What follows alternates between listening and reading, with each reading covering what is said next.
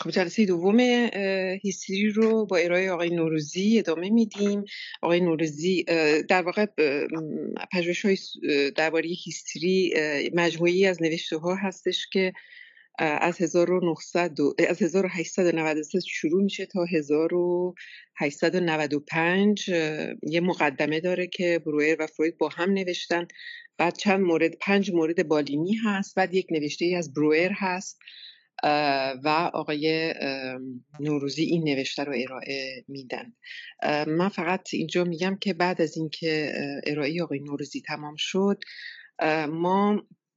یعنی من خودم یک قسمت در واقع 4مش که نوشته فروید هست رو قبلا یک چکیده‌ای ازش نوشتم که این رو دوباره ویرایش کرده خواهم گذاشت و در واقع بعد از ارائه آقای نوروزی ما اون نوشته رو با هم دیگه خواهیم خوند و بعد به 2 مورد بالینی هم که من خلاصش رو نوشتم خواهیم پرداخت و بعد در پایان من سعی خواهم کرد که یک جمع‌بندی کلاً از هیستری ارائه بدم. خب خیلی ممنون آقای نوروزی، خسته نباشین. پس ما جلسه دوم رو با شما شروع میکنیم. ممنونم. خب من یه خلاصه سریع بدم از جلسه پیش، یک کمی خب مروری بشه. بروئر با این سوال شروع میکنه که آیا همه پدیده‌های هیستریک پنداره‌زاد هستن؟ خب پنداره‌زاد توضیح دادیم، یعنی زاده پنداره هستن. آیا همه پدیده‌های هیستریک به وسیله پنداره ها ایجاد میشن یا خیر؟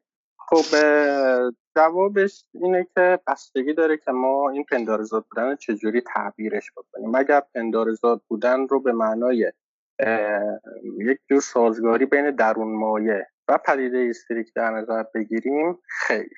مثلا اگر به این معنی در نظر بگیریم که وقتی فرد یک پنداره‌ای مثل اینکه دستم فلج میشه توی ذهنش میاد و واقعا دستش فلج بشه، بله این اتفاق میفته، اما همه پدیده هیستریک این تیپی نیستن. یه سریاش هستن که یک عدم سازگاری هست بین درون مایه و اون پدیده، مثلا مورد آنئو که مار میبینه و دستش فلج میشه. خب در جای اگه بخوایم جواب این دومی رو بدیم، بعد بگیم بله همه پدیده هیستریک به این معنا پنداره‌زاد هستن. بحث اصلی این متن هم در مورد همین تیپ پدیده ها هست. حالا در ادامه خواهیم دید. بعد از این نکته یه نکته دیگه بروئر میگه که در واقع یک پنداره فقط اگر با یک وضعیت غیر عادی توی دستگاه‌های مرتبط با انتقال احساس مرتبط با انتقال و مرتبط با احساس همراه باشه، در واقع اون پدیده پاتولوژیک ایجاد میشه. مثال خودش که پریشانگاری توی درده. این مسئله مهمیه، ما در توی بخشای بعدی مثلا دوباره بهش برمیگردیم.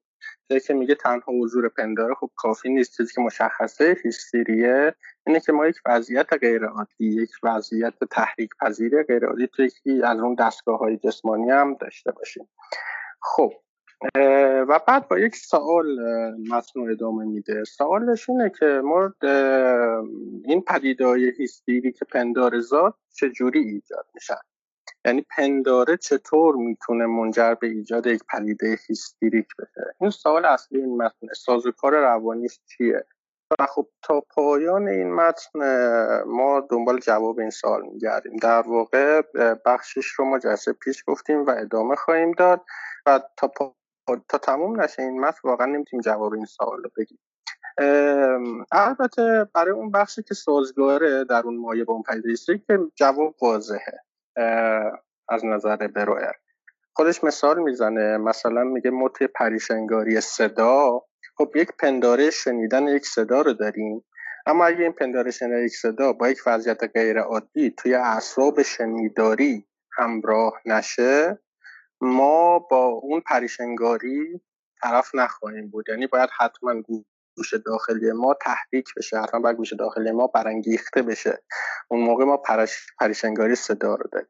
یا مثلا توی این پنداره که انقباض عضله من ممکن نیست، این پنداره از اونجایی که زیر سوال میبره انتظار انقباض عضله رو، یعنی انتظار این که من بتونم دستم رو حرکت بدم، از این طریق باعث فلج عضله میشه.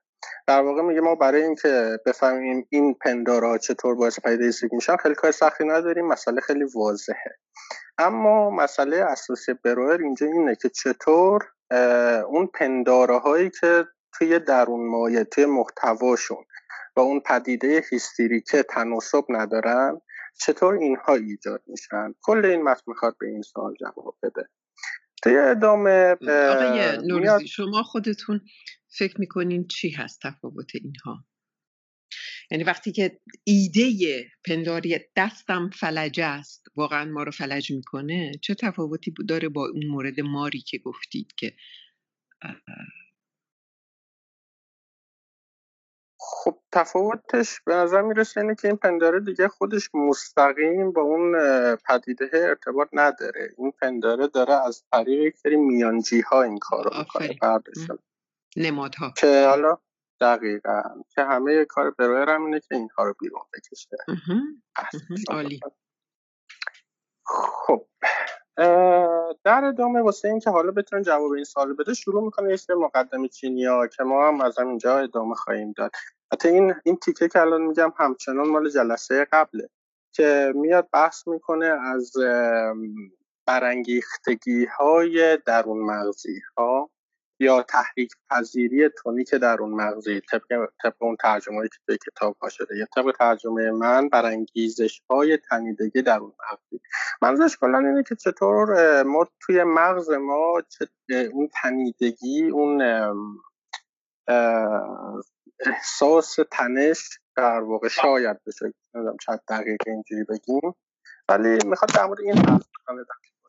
خیلی ساده میاد اولش بین دو حالت قطعی تفاوت میگذاره. میگه ما یه حالت خواب داریم، یه حالت بیداری داریم. توی حالت خواب میتونیم بگیم این تحریک درون مغزی، این برانگیختگی درون مغزی تقریبا کمینه است، مینیمومه، حداقله. و توی حالت بیداری میتونیم فرض کنیم که این زیاده، بالا هست. خب بالا میاد سری و میگه اصلا میتونیم بگیم دیگه که هر چقدر این برانگیختگی درون مغزی بیشتر باشه ظرفیت انتقالی مغزم بالاتره. این ظرفیت انتقالی من فکر میکنم واسه اینکه بفهمیمش بعد یه مثالی رو بزنم، یه تمثیلی به کار ببریم تا راحت‌تر این مطالب قابل فهم بشه. مثلا بیاییم، حالا این مثال میزنم چون بعدم به کارمون میاد، بیاییم مثلا یک منبع آب رو در نظر بگیریم که یک سری لوله، یک سری شیر به این وصل شدن و این انتقال، این ظرفیت انتقالی که داره اینجا میگه میشه به این تشبیه کرد انتقال آب از منبع به این شیر، رسیدنش به این شیر، میشه اینجوری در نظرش گرفت. خب میاد یه سری حالات بینابینی تعریف میکنه، بین خواب و بیداری مثال میزنه دیگه. مثلا میگه حالت استراحت چطوریه، میگه ما توی حالت استراحت یه مقداری برانگیزش داریم، یه مقداری برانگیختگی داریم، همین دلیله که وقتی همینطوری استراحت میکنیم کاری هم نمیکنیم باز هم خسته میشیم. یا مثلا یه حالت انتظار شدید رو میگه که میگه توی این حالت برانگیختگی خیلی خیلی زیاده و انرژی شدیداً مصرف میشه که ما تو جلسه پیش مثال چیز رو زدیم، گوش بزنگی زدیم توی اختلالات. و توی وقتی یه مثال دیگه میزنه میگه وقتی در حال انجام یک کار واقعی هستیم، منظورش یک کاری که انرژی میبره مثل ورزش. میگه مثلا ما توی این حالت میبینیم که مصرف انرژی توسط یه بخش رسیدن انرژی به بخش دیگر محدود میکنه، چون ما یه میزان محدودی انرژی داریم. مثل اینه که بگیم همون منبع آبه، وقتی یه شیر قطوری داریم که آب زیادی رو مصرف میکنه، همون اولم هست، اونو بازش میکنیم دیگه آب به بعدیا نمیرسه. یا مثلا مثال زندگی روزمره بزنیم، مثل اینه که بگیم موقع ورزش کردن ما دیگه اندیشمون از کار میفته، خیلی توان تفکری نداریم چون همه انرژی اونجا داره مصرف میشه. بعد از یک اصلی حرف میزنه به اسم توزیع غیر یک نواخت انرژی که این خیلی مسئله مهمیه توی هیستری. کل قضیه سر اینه که ما اگه همین منبع آب رو در نظر بگیرید با این شیرهای آب، این مسئله اینه که این آب به طور یکسان به تمام این شیرها نمیرسه. به این میگه توزیع غیر یک نواخت انرژی همون آب توی منبع هست دیگه. این آب به طور یکسان به همه نمیرسه. چطور این اتفاق میفته؟ میگه از طریق دقت کردن ها، تسهیل در نتیجه دقت، آسان سازی در نتیجه دقت.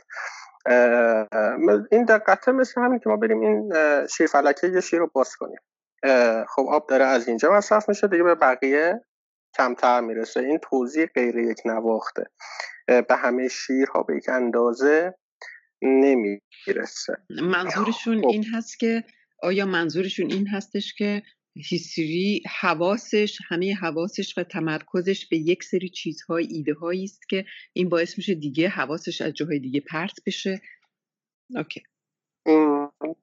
من موافقم با این. آره دقیقا.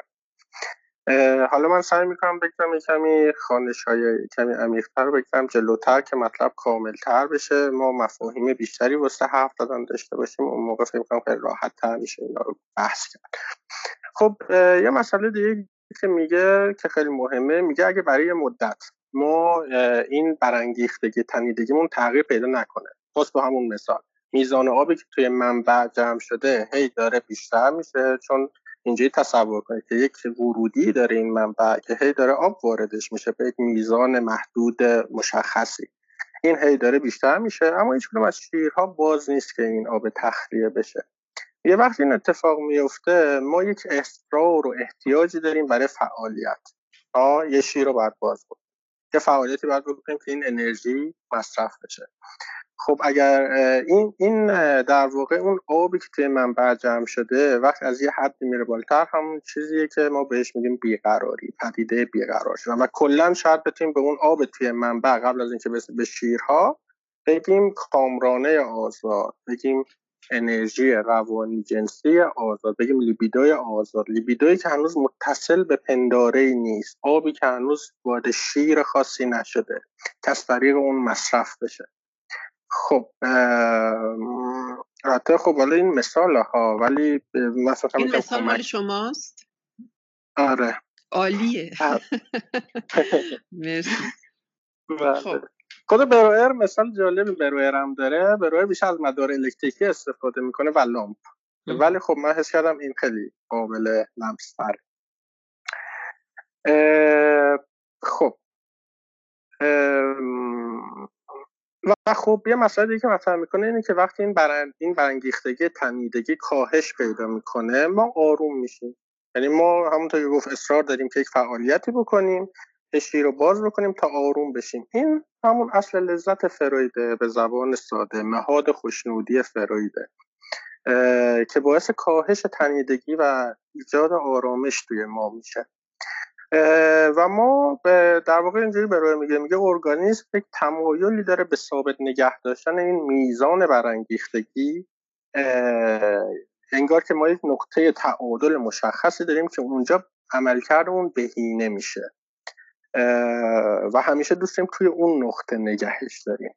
مثلا این که ما وقتی که میشینیم هی پامونو تکون میدیم، یکی از این ها، هی پامونو تکون میدیم، هی مومونو میکنیم، هی حواسون بچه‌ای که تو کلاس هی. خب این یعنی این که در واقع شیرا باز نیست، یعنی فرد در واقع نمیتونه کامرانش رو درست استفاده کنه ازش، یا کامرانه زیاده یا خروجیش بسته است، یعنی نمیتونه از این کامرانه به شکل بهینه و اجتماعی و هنجاری ازش استفاده کنه. عالی. دقیقا. من تو همین تمثیل خودم اینجوری بر خودم میگم یا برای مراجعه میگم که مثل اینه که ما این شیرها رو وصل کردیم به یک جاهایی، مثلا وصلش کردیم به خونمون، به باغمون، به کارخونمون، به جاهایی که ازش استفاده کنیم. ولی وقتی این شیرها بستن مجبور میشیم یه شیرایی رو باز کنیم که هدر بره، مثل همین تکون دادن پا، چیزی که به قول شما مفید نیست، اجتماعی نیست، اما فقط این رو کاهش میده.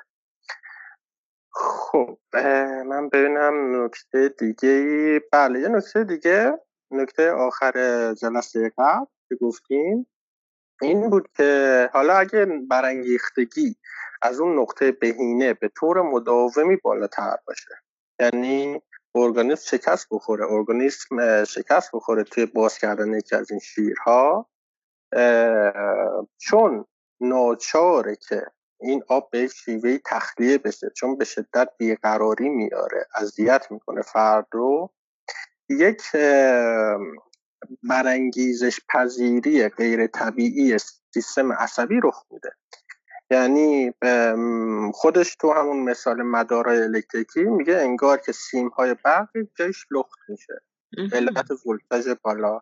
من اینجا میگم که انگار این شیرها همه بسته است، فشار آب منبع زیاده و این فشار باعث میشه که جاهای نشتی کنه و این نشتی میشه همون برانگیزش پذیری طبیعی سیستم عصبی. یعنی همون چیزی که قبل‌تر گفتم، این که ما یک وضعیت غیر عادی توی سیستم عصبیمون نیاز داریم که این پنداره آسیبزا هم باشه، این دوتا در کنار هم منجر به پدیده هیستریک بشن.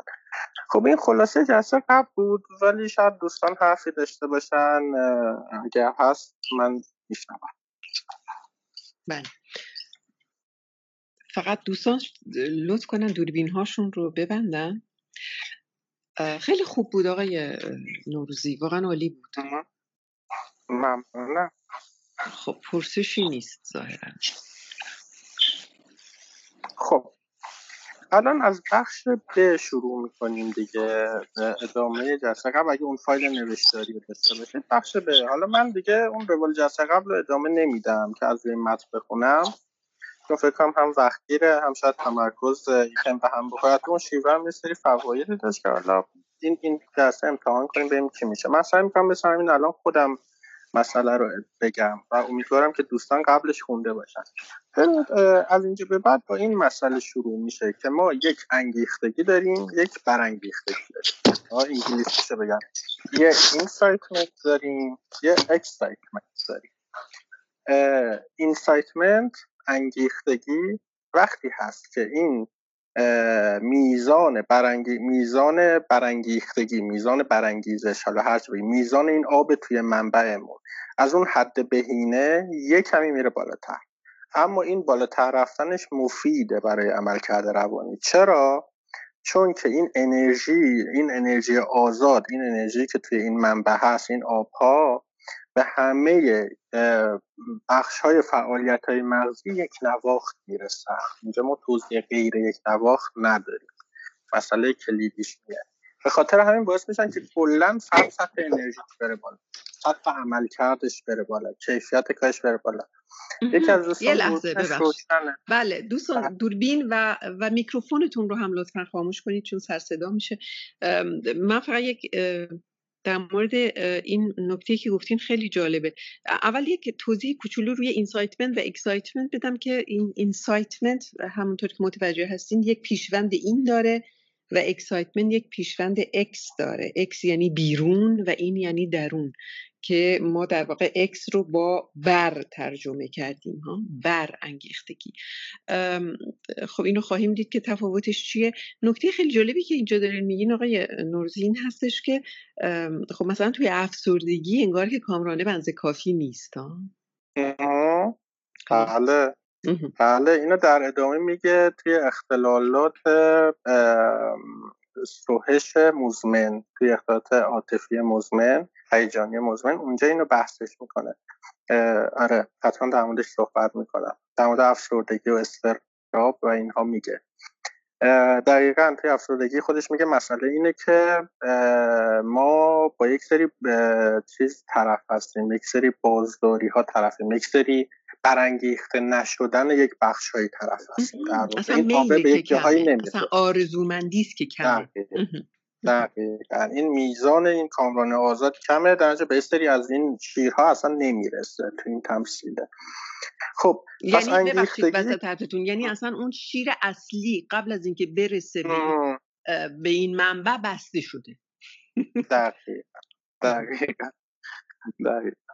خب پس ما یه انگیختگی داریم، یه برانگیختگی. انگیختگی رو که گفتیم مفیده، به همه فعالیت‌های مغزی انرژی رو برای همه اینها افزایش میده. اما ما توی برانگیختگی باز هم میدونیم که میزان انرژی بالاتر از حد بهینه رفته، اما اینجا مضره.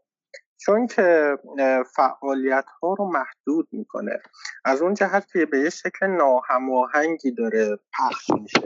این توزیعش دیگه یک نواخت نیست، توزیع غیر یک نواخت داره، همون چیزی که بالاتر بهش اشاره کردم.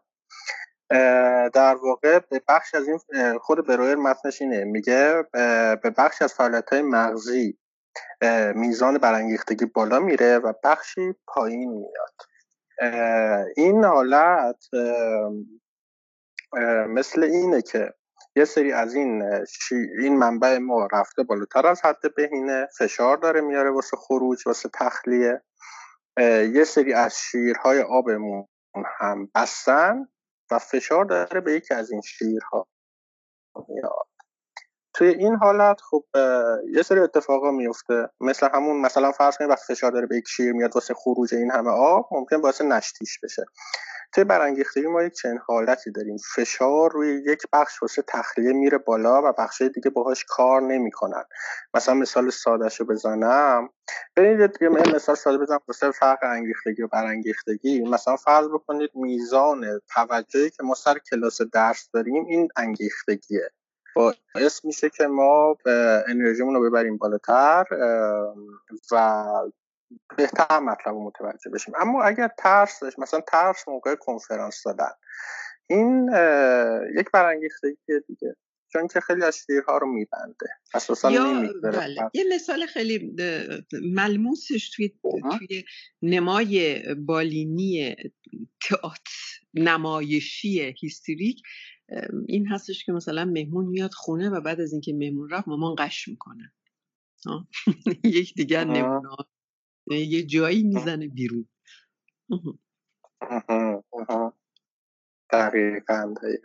مثال خود برویر هم بگم شاید جالب باشه. برویر میگه برای انگیختگی میگه مثل اینه که ما یه فنجون چای بخوریم، یا مثل اینه که یه گفتگوی جالب داشته باشیم، معمولا انرژیمون میره بالاتر، شادابتر میشیم. اما برای برانگیختگی مثال میزنم مثل اینکه مشاجره داشته باشیم، یا مثل اینکه مصرف الکل داشته باشیم. ما اینجا برانگیختگی داریم. در واقع میگه انگیختگی میل به مصرف انرژی آزاد رو ایجاد میکنه، یعنی ما میل پیدا میکنیم که مصرفش کنیم. اتفاقا این شیرفلکه‌های اون شیرها راحت‌تر باز میشن. اما توی برانگیختگی تخلیه از طریق راه‌های آسیب شناسی که از طریق راه‌های پاتولوژیک رخ میده، یعنی هم فشار به یک بخشی که خودش آسیب پذیر شده.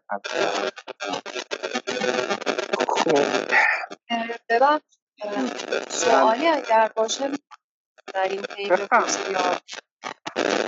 من بفهم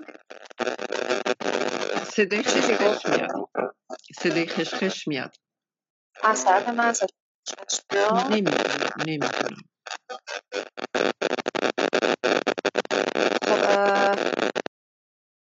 بله قطع شد. بله. خب میتونیم بنویسین اگر فکر میکنین از طرف شماست صدا.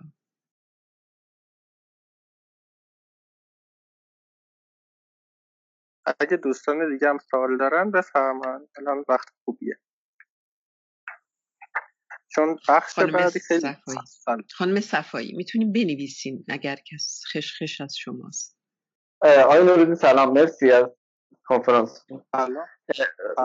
برای من سوالی که پیش اومد خیلی نگاتیو پوزیتیو انگار داره ترجمه میشه. ببخشید الان صدای من خوبه؟ عالیه.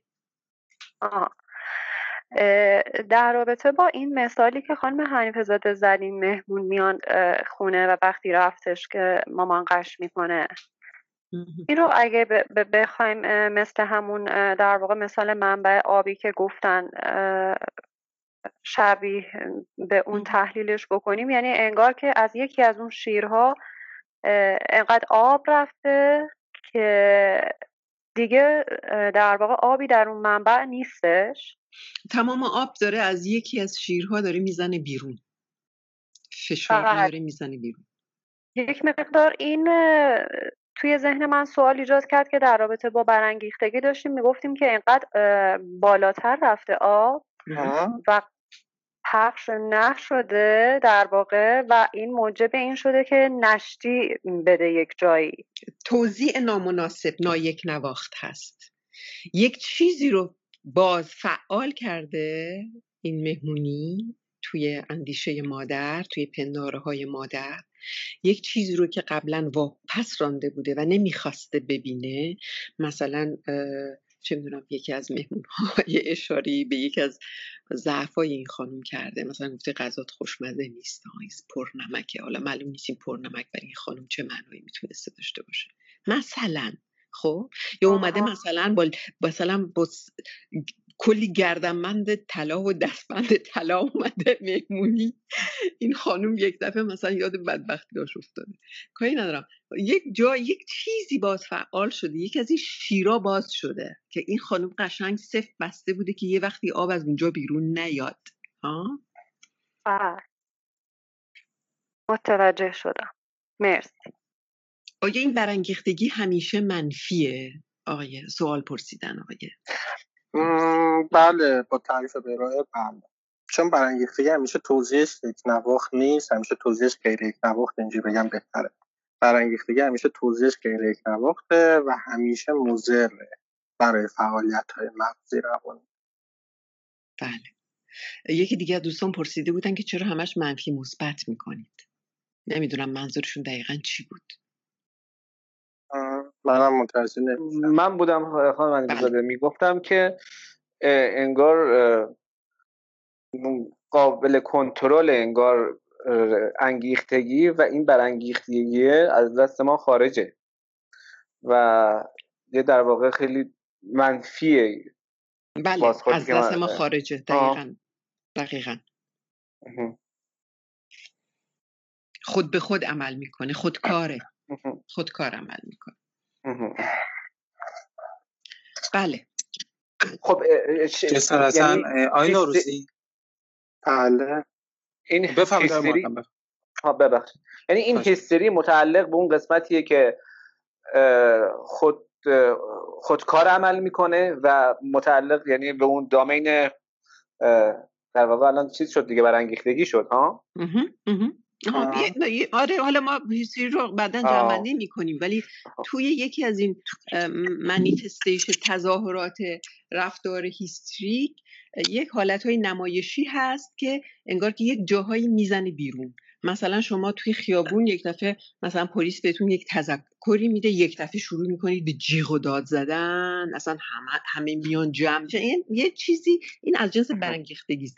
عصبانیت خودتون رو نمیتونین کنترل کنین، یه چیزی میزنه بیرون. خب چیزی که قبلا شما انرژی خیلی زیادی توش بوده ولی ما خواستیم نادیدش بگیریم و الان موقعیتی پیش آمده که خودشو یک دفعه میریزه بیرون. پس من الان یه لینکی میزنم بین هیستریا و اکسایتمنت. آفرین، عالیه. یعنی زیادی اکسایتمنت. بله.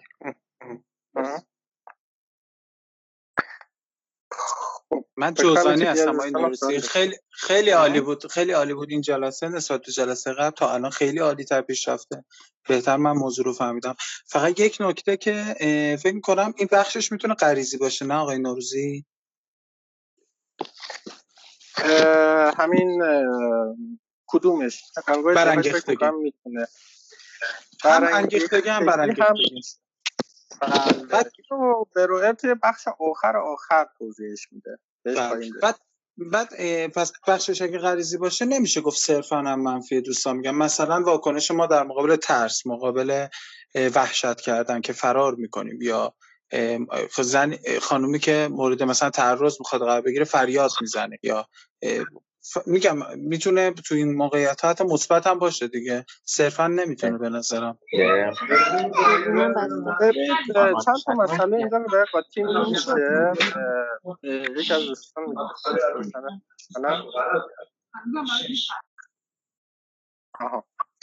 ببینید اینجا یه مسئله تخلیه است که الان دارید میگید، یعنی اون جیغ زدنه، فرار کردنه، اینها راههای تخلیه است. حالا اینو بعداً درمش صحبت. این یکی از اون شیرهایی که خوب باز میشه، این انرژی رو، این کامران آزاده رو تخلیه میکنه. مسئله وقتی که ما تو این باز شدن این شیرها، باز و بسته شدنشون مشکل پیدا خواهیم کرد. حالا اینو بعداً یه ذره جلوتر بریم مسئله تخلیه شروع میشه تخلیه انرژی روانی، اونجا فکر میکنم براتون مسئله روشن‌تر شد. بسیار عالی، تشکر میکنم. من خواهش. ولی اینکه اینو جلسه پیش هم گفتیم دیگه، اصلا خود بروئر میگه اینکه چه میزان اون شیر اصلی که به این منبع وصله، یعنی اون شیری که اصلا آب وارد این منبع میکنه، این داره این یکی خیلی غریزی تره. یعنی طبق نظر بروئر ما تفاوت داریم در میزان تولید کامرانه توی افراد.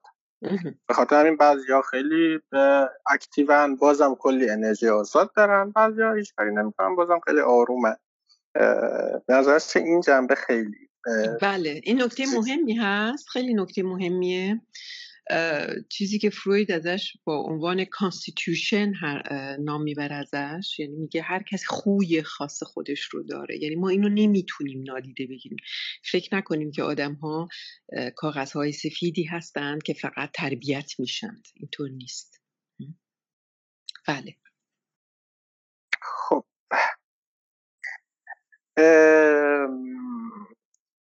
خب حالا من ادامه بدم، توضیح میدم. این سال دیگه این نیست دوستان. خب ببینید، بعد از این بروئر رو فروید قاطی کرد. بروئر میاد میگه که خب حالا که برانگیختگی و انگیختگی رو معرفی کردیم، بیایم یک سری علل‌های جسمانی افزایش برانگیختگی رو اول بگیم. اول مثالش اینه که خب ما نیازهای جسمانی و غریزی داریم، مثل نیاز به اکسیژن، رفع گرسنگی و غیره. میگه وقتی ما مثلا نیاز به اکسیژن داریم، اکسیژن بدنمون کمه، این ایجاد برانگیختگی میکنه. خب این برانگیختگی وقتی میره بالا، ما باید این برانگیختگی یه جور بیاریم پایین دیگه. فقط هم از یک طریق میاد پایین، از طریق دریافت اکسیژن. اینجا بروئر میگه که نکته مهمی رو میگه که از راه تخلیه های دیگه این برانگیختگی پایین نخواهد اومد، چون اینجا مسئله رفع نیاز جسمانی مهمتر از اون اصل لذت که قبلش صحبت شد، تخلیه تنشه. یعنی میگه اینجا ما تخلیه تنش از راه دیگه نداریم مگر ارضای اون نیاز جسمانی. ما وقتی گرسنه‌ایم نمیتونیم از راه دیگه این تنش رو کاهش بدیم مگر اینکه بریم غذا بخوریم. یه مثال دیگه که میزنه مسئله قطع شدن مواد مخدره، که میگه باز همین کارو میکنه. میگه مواد مخدر هم مثل یک نیاز جسمانی وقتی قطع میشه، چون مغز عادت کرده، دوباره همین واکنش بر افزایش برانگیختگی و ما بعدش داریم. مثلا توی قطع داروها که توی بیمارامون خیلی میبینیم توی مراجعه‌مون. خب اما بعد از این میره سراغ مسئله خیلی مهمی که یعنی علل جسمانی که داره ادامه میده، علل جسمانی افزایش برانگیختگی، میره سر مسئله برانگیزش یا برانگیختگی جنسی در زمان بلوغ.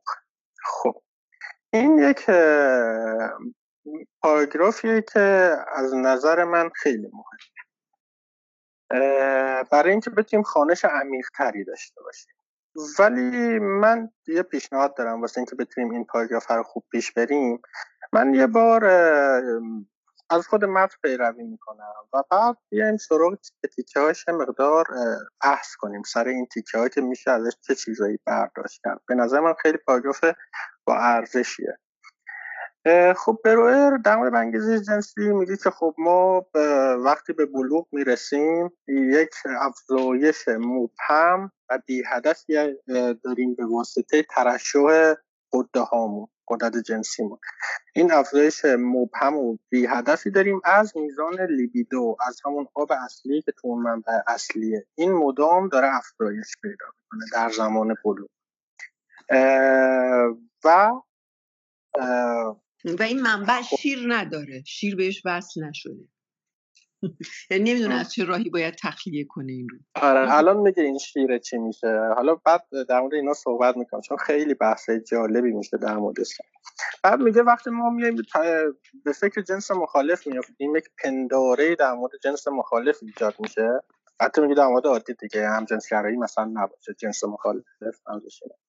میگه وقتی که یک پنداره میاد در مورد جنس مخالف یا پدیده عشق رخ میده، میاد تمام این انرژی آزادهایی که تولید شده بوده میچسبه به این پنداره متصل میشه به این پنداره. خودش میگه که من از متن بخونم، میگه این پنداره یعنی عشق به فردی خاص همه آن انرژی آزاد شده به وسیله ذات‌سرشت جنسی، به وسیله غریزه جنسی را تحویل میگیرد و به نوعی پنداره سهشین مبدل میشود.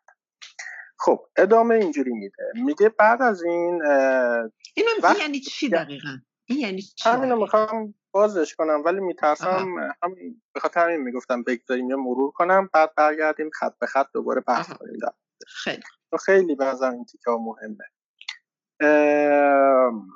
خب بعد از این میگه که یعنی با فعال شدن اون پنداره، یعنی همون کسی که ما عاشقشیم، توی خودآگاهیمون دیگه افزایش برانگیختگی که قبلا از قدرت جنسی ناشی میشد از طریق فعال شدن این پنداره شکل میگیره. یعنی این پنداره میاد اون کارکرد رو انجام میده. در ادامه میگه که غریزه جنسی بدون شک قوی ترین منبع افزایش مبرم این برانگیختگی و در نتیجه روان نژندی ها هست به طور کلی. و از این جهت که این برانگیختگی که زیادتر شده کاملا به شیوه غیر یک نواخت داره توزیع میشه روی سیستم عصبی. همون مسئله که یکم بالاتر در موردش صحبت کردیم ها داره کاملا غیر یک نواخت فشار داره میاره به یک جاهایی.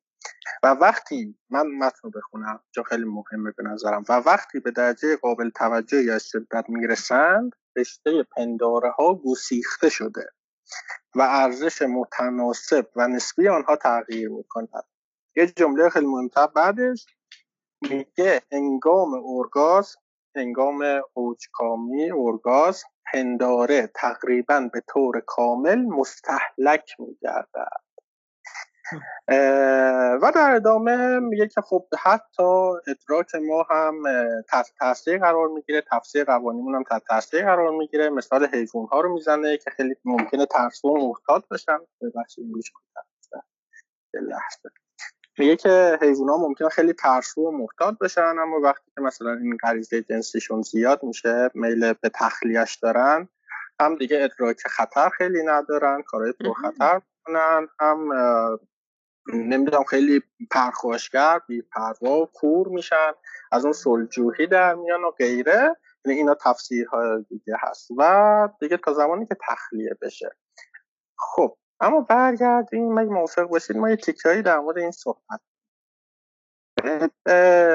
اولین چیز مهم که داره میگه همون خطای اول این پاراگرافه در واقع ها، این که میگه ما توی زمان بلوغ یه برانگیختگی جنسی داریم ناشی از ترشح قدرت جنسی. من فکر کنم همین نکته ساده داره یک چیز مهمی رو توضیح میده، اینکه چرا توی دوران بلوغ ما اختلالات روانی زیاد میشن یا خودشون رو نشون میدن.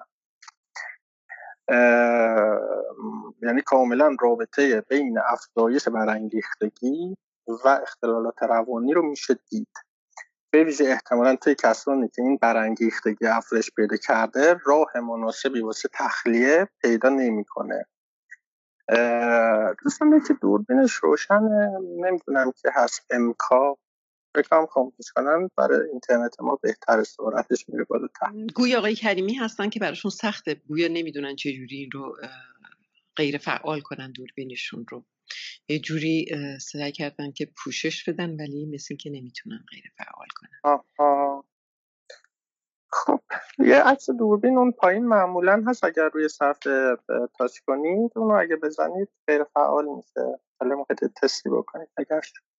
خب این بخش اول. اما اون جمله بعدی که میگه وقتی این پنداره، وقتی ما عاشق یک نفر میشیم، از یک نفر خوشمون میاد، این میشه پنداره.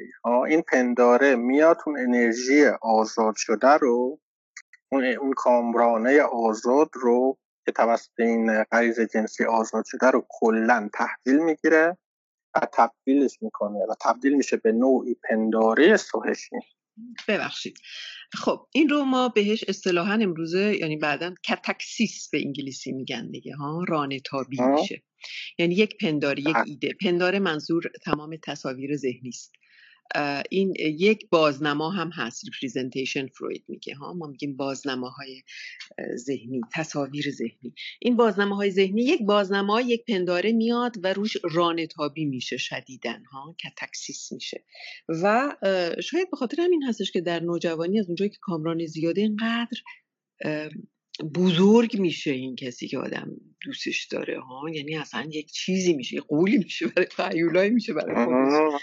و نکته دیگری هم که مطرح کردین مسئله ادراک خطر بود که آدم خطرم حاضر بکنه براش ها، یعنی وقتی کامران بالا میره آدم حاضر براش خطر بکنه. و یک نکته بسیار بسیار مهم دیگه که ما مرتب باهاش سر کار داریم مسئله ایراتیک بودن هست ها، تنکامگی، که میتونه بیاد سد چندش رو بشکنه ها. یعنی معمولا ما ممکنه چندشون بشه یک کسی رو مثلا از لبش ببوسیم، این سد میپره دیگه هیچ خودی سدم رد میکنه ها، بس که کامرانه فشار میاره. فروید میگه سد چندش رو میشکونه و پیش میره ها. و خب کور شدن هم که دیگه هممون میشناسیم دیگه. بله خانم حنیفه زاده، این مطلبی که گفتین، ببخشید آقای نوروزی، این مطلبی که گفتین انگار یک پویایی یه داینامیکی داره رپرشن ها. بله، یعنی اون در واقع اون صد رو موقع نوجوانی، موقع بلوغ جابجا میشه. بله، یعنی میزان کامرانه که بالا میره تمام چیزهایی که بازدارنده هستند کنار میرن دیگه، بازدارندگی کنار گذاشته میشه. بله، یه مثال جالب من بزنم از همین قضیه، یکی از مراجعام شاید مفید باشه. یه مراجعی هست که این در واقع از پا خیلی احساس چندش داشته تو بچگی، بعد حتما بعد جوراب میپوشیده توی خونه، پا رو خیلی عضو کثیفی میدونسته و غیره. و خب بعدش ما میدونیم که این فتیش پا میشه در ادامه، یعنی ما یک جور همین قضیت داریم میگیم. خب اما یه نکته خیلی مهمه، یه چند تا نکته این قضیه داره، همین یه جمله، همین یه تیکه. یکی اینه که داره میگه یعنی این که داره یک پنداره کامرانه آزاد رو اینجوری به خودش جذب میکنه و بارش روشین میگیره. خب این اول ما رو یاد یه صحبت فروید میندازه که در واقع میگفت که مراجعا وقتی میان توی درمان بعد از مدت گزینش میشه و طرف میره باش ازدواج میکنه و بعدها توی روانکاویش متوجه میشه که یه شباهت‌هایی مثلا به روانکاویش داشته. متفاوت از راه هنجاری هست. و پس و سوال دوم این که پس اگر شادکامی یا ارضای به موقع و درست برای ما معنای مرگ بگیره، اون از مسیر اصلیش خارج میشه، یعنی هر چیزی اونجا چیز میشه، دیریلمنت اتفاق میفته، از اون مسیر اصلی خارج میشه. درست متوجه شدم؟ مثل اینکه ما یه سری فعالیت ها رو انجام میدیم که برامون لذت بخش باشه و ما رو به یه معنا و مفهوم برسونه، فانکشن به ما بده. و این اگر از این به اندیشه در نیاد و این قسمت درست انجام نگیره و معنای لذت برای ما دردآور باشه، به عبارتی این فعالیت دوباره انجام نمیگیره. حالا اصلا به سابلیمیشن این چیزا که در نمیاد در مراحل بعدی هیچی، اون فانکشن اصلی هم دیسفانکشن میشه، تبدیل به دیسفانکشن میشه. درسته؟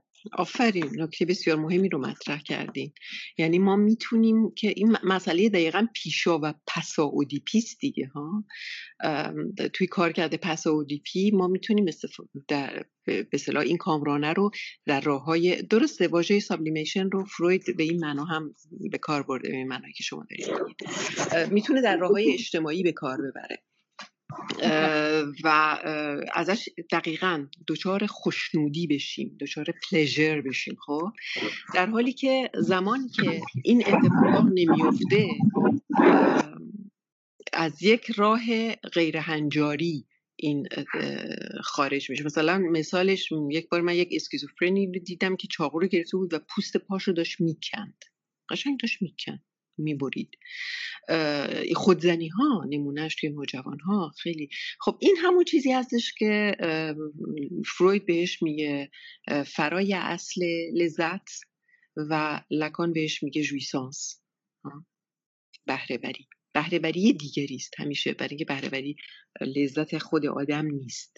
این یک پدیده در واقع میشه گفت پیشا اودیپیست، خیلی ساده اگر بخوایم بگیمش. فکر کنم منظورتون این بود دیگه. بله.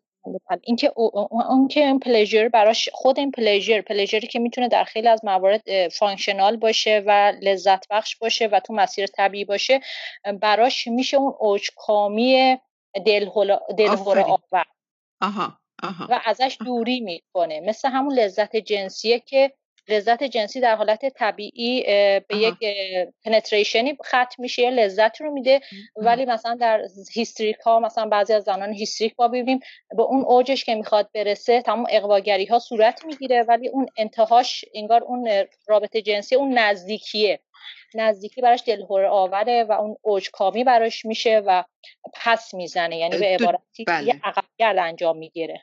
دو تا حالت داره، یا با فوبی هیستری فوبیا سر کار داریم که در اون صورت فرد ازش بلکه نمیتونه بهش برسه، فوبیا داره، مشکل هراس داره که یک اصلا بحث دیگری است که چرا نمیتونه. یه نکته دیگری که مطرحه این هستش که میگن، حالا ما این رو بعداً خواهیم دید، توی خواب گوشت فروش زیبا که فروید توی کتاب خوابش، تفسیر خوابش بهش میپردازه، اونجا به این مورد میپردازه که چرا هیستری اساساً هیستریک به دنبال ناکامی است و چرا به دنبال این نیستش که به دنبال کامیابی نیست.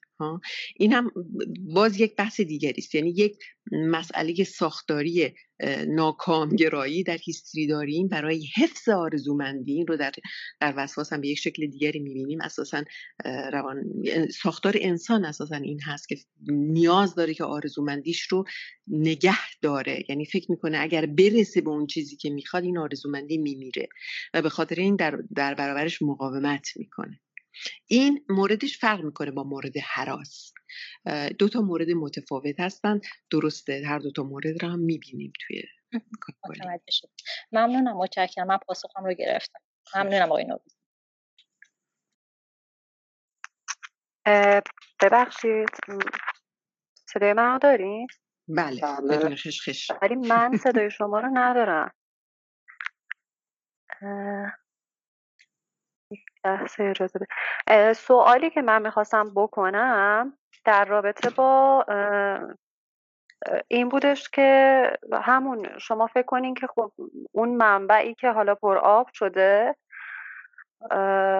و موجب، حالا نمیدونم دارم درست میگم یا نه، و میتونه موجب خلق یک مثلا اثر هنری بشه از جنس، خصوصا همیشه برای من موسیقی متفاوت تره باز مثلا از نوشتن داستان یا رمان نوشتن، برای اینکه انگار که هیچ زبانی اصلا توی اون موسیقی نیستش و این همیشه برای من عجیبه، یعنی یک نوعی داره تخلیه میشه ولی ما میتونیم بشنویمش و ازش لذت ببریم و اون فرد هم انگار حالا داره تخلیه میکنه، ولی نمیدونم یک جنس متفاوتی باز حالا نسبت به هنرهای دیگه ممکنه داشته باشه. مثلا توی نقاشی کردن باز حالا با اینکه شاید تصویر بدوی تر باشه نمیدونم، ولی توی نقاشی کردن باز مثلا ما میتونیم حرف بزنیم بگیم که این من رو به یاد این میندازه و یه سری تداعی ها رو داشته باشیم، ولی در موسیقی انگار فقط میتونیم بگیم که خب این یه حس مثلا خوشایندی به من میده یا به من میشینه، حالا موسیقی که بدون کلام باشه.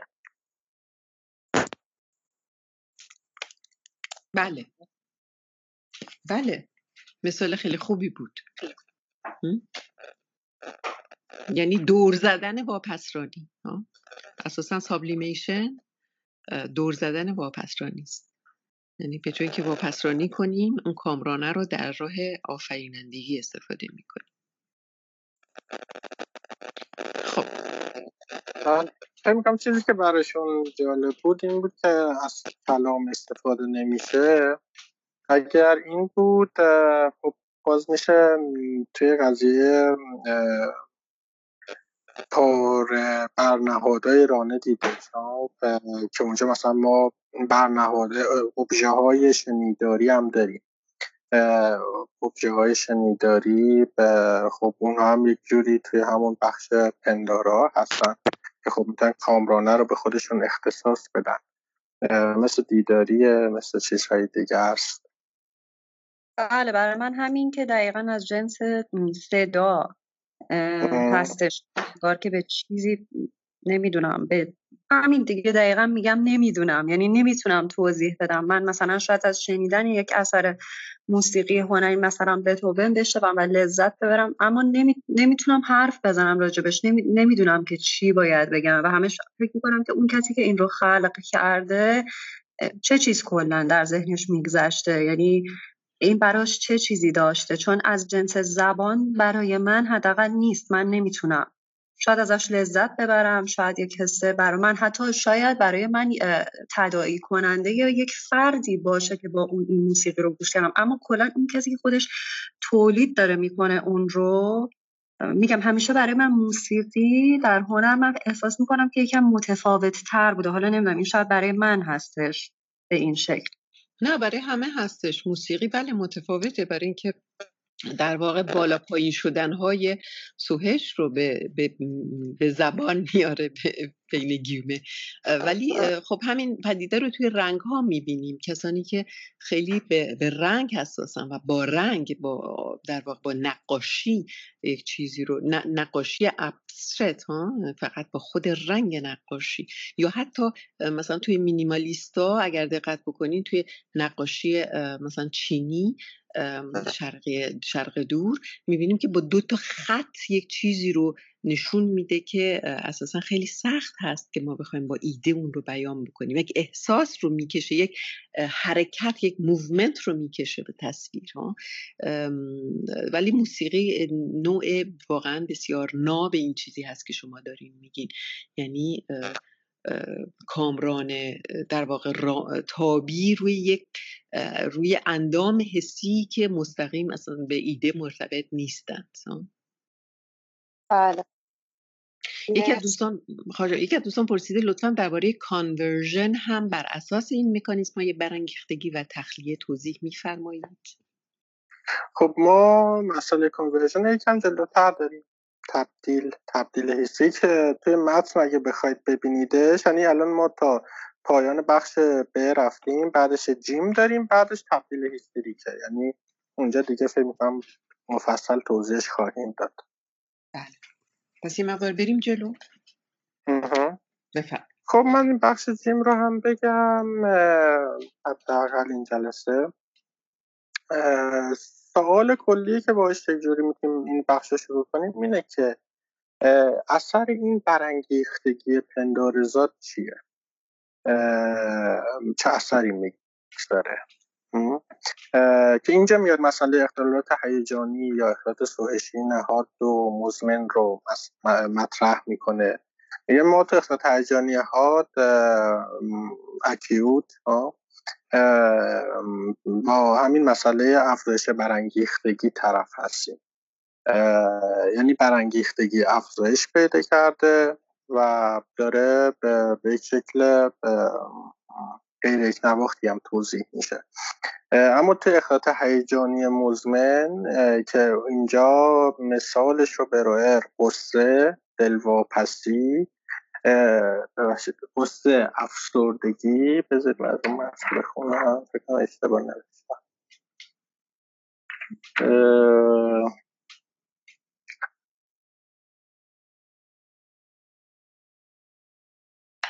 کجاست پیداش نمی‌کنم.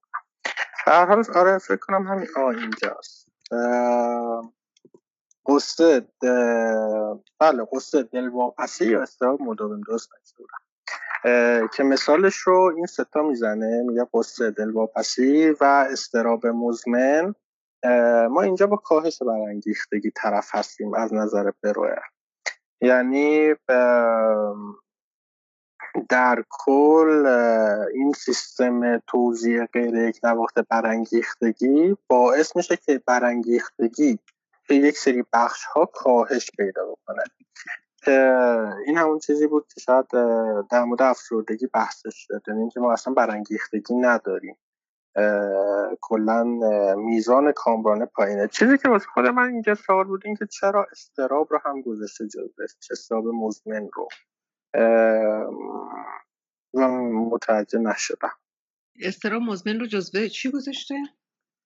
جزء مزمن ها، یعنی جزء اون گروهی که ما با کمبود لیبیدو طرفیم.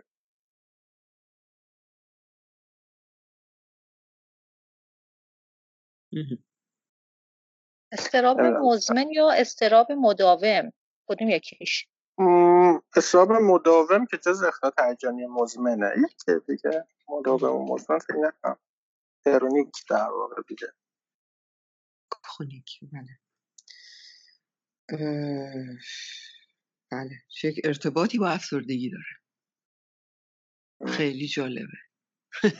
خیلی جالبه، برای که این اکیوت رو میتونیم حالا جزء واژه‌های من هست تیزتاز بهش بگیم، تیز میتازه، و کرونیک رو بهش بگیم دیریاز، زیاد میمونه، زیاد میزیه. خب این اضطراب دیریاز کرونیک به این معنا هستش که فرد اساساً شیری برای تخلیه نداره دیگه ها، یعنی روش‌های هنجاری تخلیه کامرانه رو اساساً نیاموخته ها، بلد نیست. و بنابراین خب اینجا به یک چیزی میرسیم که بعدها فروید بهش میگه لیبیدونال استیز، یعنی اینکه ایست کامرانه، اینکه کامرانه میمونه رو هم. فروید یک تعریفی داره از افسردگی، میگه افسردگی میزانی، اندازه‌ای از کامرانه است که بر نهادی ابجکتی برای رانتابی نمیابه. یعنی در واقع درست مانند آبی میمونه که جمع شده تو یک جایی و گنداب شده. خب بنابراین یک ارتباطی وجود داره بین وجود یک اضطراب، یک بیتابی مزمن دیرین و اینکه فرد نمیتونه این کامرانه رو در واقع رانتابی بکنه که دچار افسردگی میشه. شاید به این داره اشاره میکنه. از این راه بتونیم بفهمیم این جمله بروئر رو که فرق میکنه با دقیقاً به خاطر همین من موافق واژه اضطراب نیستم، برای اینکه بیتابی با دلهره متفاوت هست. ما 2 تا واژه براش داریم، انگزایتی داریم و آنگست داریم.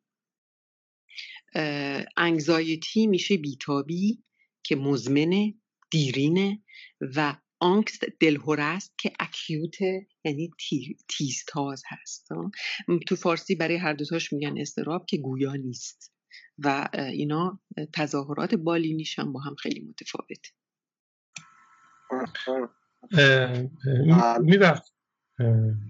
میبخشید من یک سوالی داشتم. کامرانه نیروه یا انرژی؟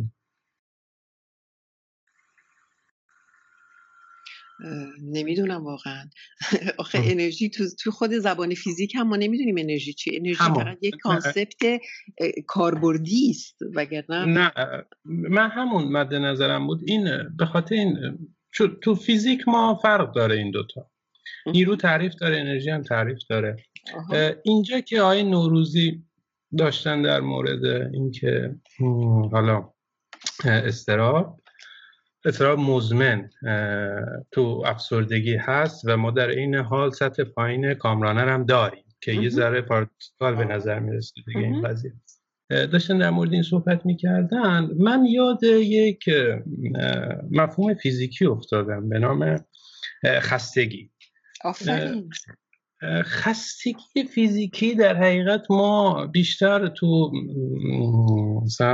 مثال بارزش مثلا تو خرپاهاست، تو ساختارهای مثلا تیراهن. تو تیراهن ها ما چه اتفاقی میفته؟ یک تیراهن تحت نیروه. خب وقتی این نیرو زیاد از حد میشه و اون تیراهن تحت تنش اصطلاحاً قرار میگیره که باز تنش یک تعریف فیزیکی داره، تحت اون قرار میگیره، اصطلاحاً میگن که اون عضو دچار خستگی شده.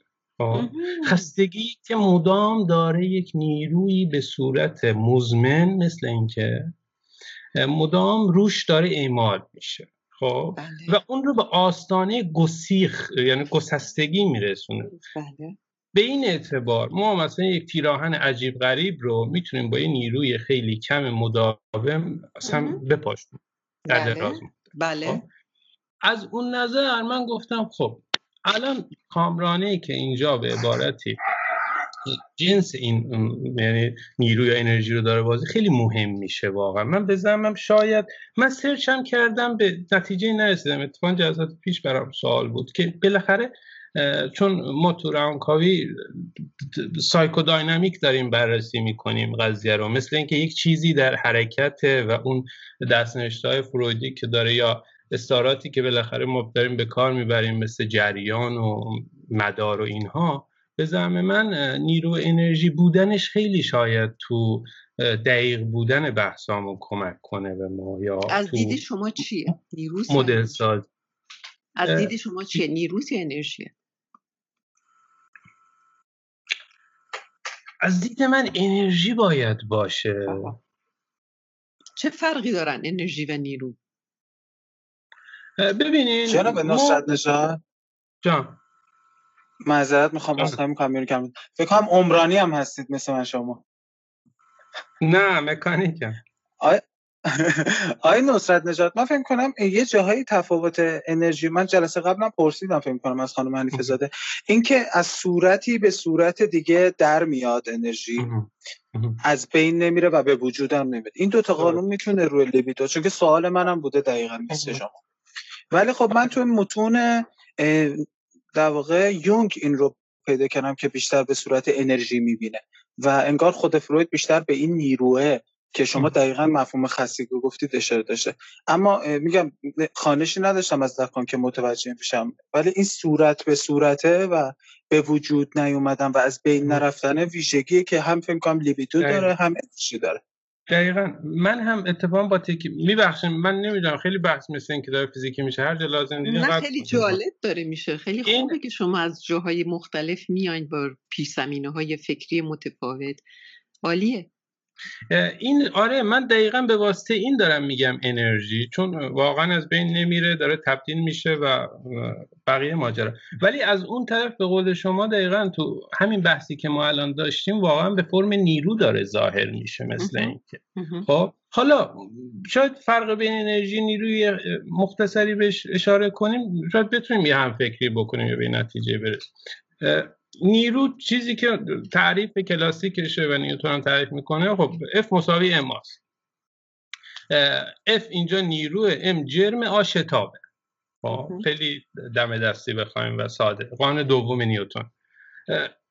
به عبارتی نیرو مفهومیه که حاصل ضرب جرم در شتاب اون رو به دست میده. خب حالا ما خیلی جاها نیروهایی داریم که شتاب صفره، خب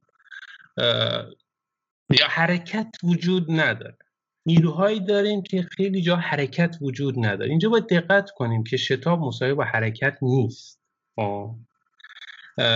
مثلا ما به فرض به یک دیوار داره نیرو وارد میشه در حالی که خب شتاب وجود نداره. اینجا به این دلیلی که نیروهای مخالف دارن وارد میشن، همدیگر رو خنثی دارن میکنن، به خاطر این حرکت رخ نمیده.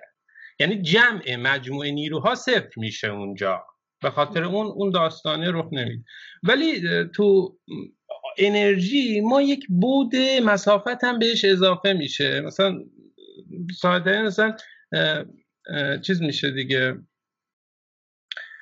عرضم به خدمت شما مثلا امژه هاش هر چیزی رو ما از فضا ول کنیم یک جرمی داره، یک شتابی داره به نام شتاب گرانش و یک مسافتی رو طی میکنه.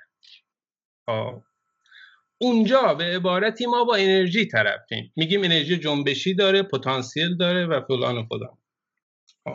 این دو تعریف خیلی ساده سازی شده از این هاست و من واقعا به هیچ نتیجه نرسیدم. به نظر من به نیرو بیشتر نزدیکه. البته شاید من درست نمیدونم واقعا اصلا باید وارد این بحث ها شد یا نشد، به هر حال خود منم به هیچ عنوان آشنایی ندارم با اینها، ولی واژه رانه مشخصه دیگه، آن چیزی است که میراند. اون چیزی است که میراند، یا اون چیزی است که حتی توی فارسی که جالبم هست، یه ده گفتن برای رانه، برای تریب آلمانی گفتن کشاننده. آن چیزی است که ما را به سوی خود میکشد. حالا نمیدونم واقعا انرژی یا نیرو. ببین اگه اینجوری باشه وحید، من یه چیزی خاطرم میاد، من فکر میکنم نیرو رو اگر کارتزیان در نظر بگیریم این جهت داره، یعنی روی یک چیزی میچسبه روی اون کار کنه. آبجکت کاتگوریز رو اگر بخوایم اصطلاحات بدیم جا میدونی، یعنی روی یک پنداری میشینه همون رو میکشونه. متوجهی؟ مثلا روی یک بعد از انرژی رو مثلا ما توزیع یعنی پخش بگیریم، خب اما وقتی که نیروگذاری قرار بشه یه قسمت از بدن فلج میشه، مثلا دست فلج میشه. این نیرو یعنی رفته یه جایی خودش رو بارگذاری کرده، یعنی میگین از جنس نیروه دیگه. من نیرو اعتقاد دارم به جهت این که میره یه جایی سقر میشه، یه جایی فوکس میکنه. آره من هم با این موافقم. فقط یک سوال بپرسم، کامرانه ما سطوح متفاوت داریم، تو بعضی داریم کامرانه‌ای که زیاد بوده کم شده، این از نظری درسته این جمله؟ فردی دچار کمبود کامرانه میشه، حفره‌های تن باز و بسته میشند. مثلا در ملانکولی حفره‌ها بسته میشند. اساساً یک سری حفره‌هایی داریم که حفره‌های تن هستند، چشم، بینی، گوش، دهان، حفره جنس، حفره اندام جنسی، و مهمترین حفره که حفره ناخودآگاه هست به معنای لکانیش، یعنی حفره زبان و حفره آرزومندی. همه بسته میشه. با بسته شدن حفره آرزومندی همه حفره‌های دیگه هم بسته میشه و توی حالت مانیا این حفره‌ها باز میشه و این ما باز و بسته شدن اساساً یک تپشی رو ما داریم. حالا در ملانکولی خیلی شدید میبینیمش، توی آدمای معمولی یه مقدار ضعیف‌تر هست دیگه. پرسش اصلی پرسش اصلی اینه که این سطح کامرانه ثابت میمونه، بالاخره به یک سطح میخواد برسه دیگه. کامرانه به یک سطح میرسه که اونجا نه تنشی هست و نه پایین بودنی. یعنی اون شیرها، به فرض استعاره جناب نوروزی در نظر بگیریم، شیرها کار کردن، اون سرباره رفته و ما به یک سطحی رسیدیم که دیگه مثلا یک جریان عادی یا چکه یا هر چیزی ادامه داره تا دوباره این روند مثلا حالا افزایش یا کاهشی رخ بده. درسته این ماجرا؟ فروید میگه نهاد نیروانا، اصل نیروانا، یعنی اصلی که میرسه به یک سطحی که تکون نمیخوره. و میگه که خب فروید در واقع مثال آمیب رو میگیره، یک تکسلولی شما در نظر بگیرید که این همیشه گرایش به این اصل نیروانا داره. خب مگر اینکه یک چیزی بیاد اینو تکونش بده. خب حالا اون چیزی که تکون میده بیرون میتونه باشه یا از درون. درسته. خب آره خب. اینجوری بگیریم انرژی میشه متاسفانه، چون ثابته. حالا اینو ما بعدن اگر ما بتونیم با هم صحبت کنیم در این زمینه من خیلی خوشحال میشم. جدایی از من وقت گرفتم. عالی بود. خیلی بالا جسارت خانم حنیفه زاده. بله. من انتهای صحبت دوستان ببخشید. خواهش می‌کنم. وقت نشد من. اوکی بفرمایید. عذرخواهی می‌کنم شرمنده. فکر کنم چون که علاقه من بودن دوستان به این بحث بین انرژی و نیرو، اولا اینکه مفهوم کار است، یعنی تو اون در واقع چیزی که شما فهمیدید اضطراب یا افسردگی کاری انجام نمیگیره و دومی که اگر بخواد به مبحث فیزیکی ربط داده بشه، حتی میشه گفت جنس لیبیدو میتونه کوانتیته باشه. حالا یه انسانی میخواد که سواد چندگانه پلی دیمانسیونل داشته باشه که بتونه اینو جمع‌بندی کنه، ولی فکر کنم مفهوم اگه من دیده باشم به فیزیک میتونه کوانتومی باشه، تا حالا انرژی یا نیرو میتونه یک مفهوم کوانتیته باشه. داردا تشکر میکنم. مفهوم کوانتیتی خب خیلی مفهوم مهمی هست که فروید به کار میبرده.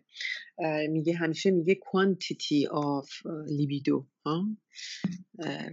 روی مفهوم کوانتیتی خیلی اهمیت میده فروید توی نوشته‌های فروید، چون خیلی به فیزیک روح زمانه خودشون در واقع دقیقاً خیلی پایدار بوده. حالا بخوایم به امروز ببینیم، میگم به فیزیک کوانتوم میشه بیشتر تطبیق اپلایش کرد. حالا تا خب مثلا اینو ما بعداً جداگانه اگر شما و وحید و هر کس دیگه‌ای که علاقه‌مند بود، ما میتونیم یه گروه کوچولی درست بکنیم روش صحبت کنیم. برای منم جالبه. خیلی خوب. دیگه من فکر آقای نوروزی. برای منم خیلی جالب. بله. توی مقاله رپرشن چیزی که در مورد حالا بحث نیرو و انرژی صحبت کردیم، چیزی که توی مقاله هستش بیشتر منظور انرژی هستش، انرژی که به لیبیدو وصل هستش. و من توی مقاله یعنی رپرشن همین رو، یعنی توی ترجمهش اون چیزی که توی مقاله بیان میشه منظور بیشتر انرژی هستش. بله. حالا شاید هم انرژی باشه هم نیرو، اینا یه جوری با هم دیگه اینتراکشن دارن، نمیدونم. حالا خواهیم دید. خیلی خوب. پس ما جلسمون الان تمومه دیگه ها.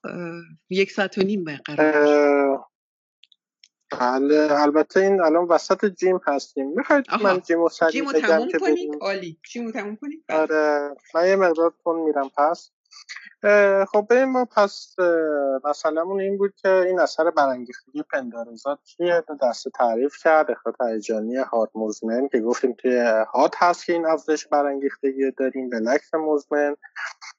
خب حالا در مورد اخراج هیجانی هات میگه که این برانگیختگی در واقع افزایش یافته نمیتونه توی فعالیت روانی به کار بره. در واقع در این صورت تبدیل میشه به اخراج هیجانی. منظور اینه چون نمیتونه توی فعالیت روانی به کار بره. چرا نمیتونه توی فعالیت روانی به کار بره؟ چون کامرانه بالاست، چون سوهش نیرومندی بهش وصله و این کامرانه چون بالاست نمیگذاره اون پنداره از طریق فرایند تداعی همخوانی اسوسییشن از این طریق بیاد متصل بشه به بقیه رشته پنداره ها. این رشته پنداره ها محدود میشن و چون محدود میشن همینجور سالم میمونن، دست نخورده با همون بار کامرانه‌ای میمونن. بار کامرانه‌ایشون جابجا نمیشه، انتقال پیدا نمیکنه و میفته بیرون از همون زنجیره پرنما. یا همونطور که گفتیم میگه به این دلیله که این برانگیختگی افزایش یافته داره خرابکاری میکنه. دلیل اون منفی بودنی که ازش حرف زده میشد اینجا کامل مشخصه. بعد میان مثال میزنه، از سعی میکنه نمونه‌های مختلف بگه. مثلا میگه وقتی که افراد تو مواجهه با خشم یا ترس بی‌حس میشن، توی اون حالت بی‌حسی این قطع زنجیره پنداره ها رو داریم. میگه توی این حالت فقط اون پنداره‌ای که خیلی روش بار کامرانه‌ای هست ممکنه توی خودآگاهی بمونه، اما بدون این که دیگه به بقیه پندارا متصل باشه، بتونه تداعی رخ بده و از این طریق این تداعی‌ها هم تراز بشه، متعادل بشه، نیروش کاهش پیدا بکنه و به یک تعادلی برسه، یا به اونجور که توی ترجمه‌های دیگه بود مستهلک بشه. اون پنداره مستهلک بشه، یعنی بار کامرانه‌ایش در واقع مستهلک بشه. که خب حالا من از اینا گذر میکنم ولی میشه بحث جالبی ازشون کرد. یه نکته دیگه مثلا میگه که ما چجوری علاوه بر این مسئله تداعی‌ها روش‌های دیگه هم هست واسه این مستهلک کردن، متعادل کردن، هم تراز کردن، هر چیزی که بگیم. یکیش تخلیه حرکتی هست، مثلا کسی که فریاد میزنه، بالا پایین میپره، حالا بر اساس هیجان‌های مختلفش، افکت‌های مختلفش. یا مثلا توی ناراحتی میگه بس باعث این تنفس مشکل فرد میشه و باعث ترشح غده‌های اشکیش میشه، ترشح اشک میشه. از این طریق باز داره تخلیه رو رخ میده. اون کامرانه آزاد میشه. مثلا میگه وقتی ما هرخر گریه میکنیم و بعدش آرامش پیدا میکنیم. اما میگه توی ترس اضطراب ما این تخلیه رو نداریم، چون که ترس اضطراب تخلیه بازتابی ندارن و توشون هم قدرت حرکت فلج میشه، هم پنداره در واقع فلج میشه، نمیتونه ارتباط برقرار کنه با بعد. توی خشم باز مثال میزنه، میگه ما اونجا واکنش‌های مناسب داریم، نهایتا اگه نتونستیم هم اون رو انجام بدیم، مثلا فوش میدیم، چیزی میشکنیم و از این طریقا باز داره تخلیه رخ میده. توی درد باز به همین شکل، مثلا دندون درد میزنه که ما دستمون رو به هم فشار بدیم یا راه بریم تا این دردمون کاهش پیدا بکنه. اما مسئله اصلی که داره مطرح میکنه تخلیه نشدنه که بیشترینش توی مسئله ترس و اضطراب میبینه. از اینجا خوب وصل میشه یه بخشش هم به بحث روان زخم‌ها، تروماها که حالا اونو بعداً بحثش داریم. درجه اگه بخوایم نکته آخری رو بگیم این هست که اگر اون سوهش تخلیه نشه، اون افکت تخلیه نشه، افکتی که به پنداره متصله، ما با یک افزایش برانگیختگی درون مغزی روبرویم که این افزایش برانگیختگی باعث میشه که این افزایش برانگیختگی نه توی فعالیت پنداری تخلیه بشه و نه تو فعالیت حرکتی. اگر این شرایط برقرار باشه، باز میگه گاهی ممکنه به مرور زمان متعادل بشه، یعنی خود گذر زمان این رو کمی فرسوده بکنه، مستهلک بکنه، متعادل بکنه، اما گاهی منجر به ابراز غیر طبیعی سوهشین می شود. یعنی گاهی منجر میشه که یک بروز غیر طبیعی هیجانی داشته باشه که اینجا دیگه ما شروع مسئله کانورژن رو داریم، تبدیل رو داریم که دیگه بگذاریمش برای جلسه بعد اگر سوالی هست. واقعا خسته نباشین، خیلی عالی بود، خیلی خوب بود آقای نوروزی، دستتون درد نکنه. خسته نباشید، ممنون از ارائه خوبتون. من چیزی که یه سوال توی ذهنم پیش اومده بود، انگار ما امشب کلا تو زمین ایده بودیم، یعنی آیدیا بودیم، چیزی مثلا از افکت به نوعی صحبت نکردیم، درسته؟ مگه با هم نیستن؟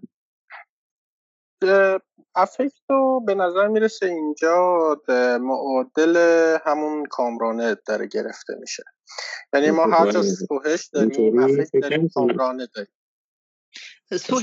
سوهش رو ترجمه افکت ما گرفتیم. نه که معادل کلمه‌ای ها، معادل بگم مفهومیه، یه چیزی بگم.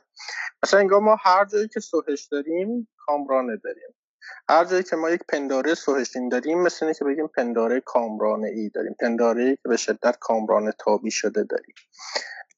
در نتیجه به نظرم هر جایی که از کامرانه حرف زدیم از سوهش حرف زدیم. مثلا مسئله برانگیختگی همش به سوهش و کامرانه متصله. برداشت من اینه، حالا نمیدونم. بله، به تمامی در مورد افکت بود در واقع و ارتباطش با ایده. ممنونم، مرسی. خیلی خوب دوستان، تا جلسه بعد، خدا نگهدار. خدا نگهدارم.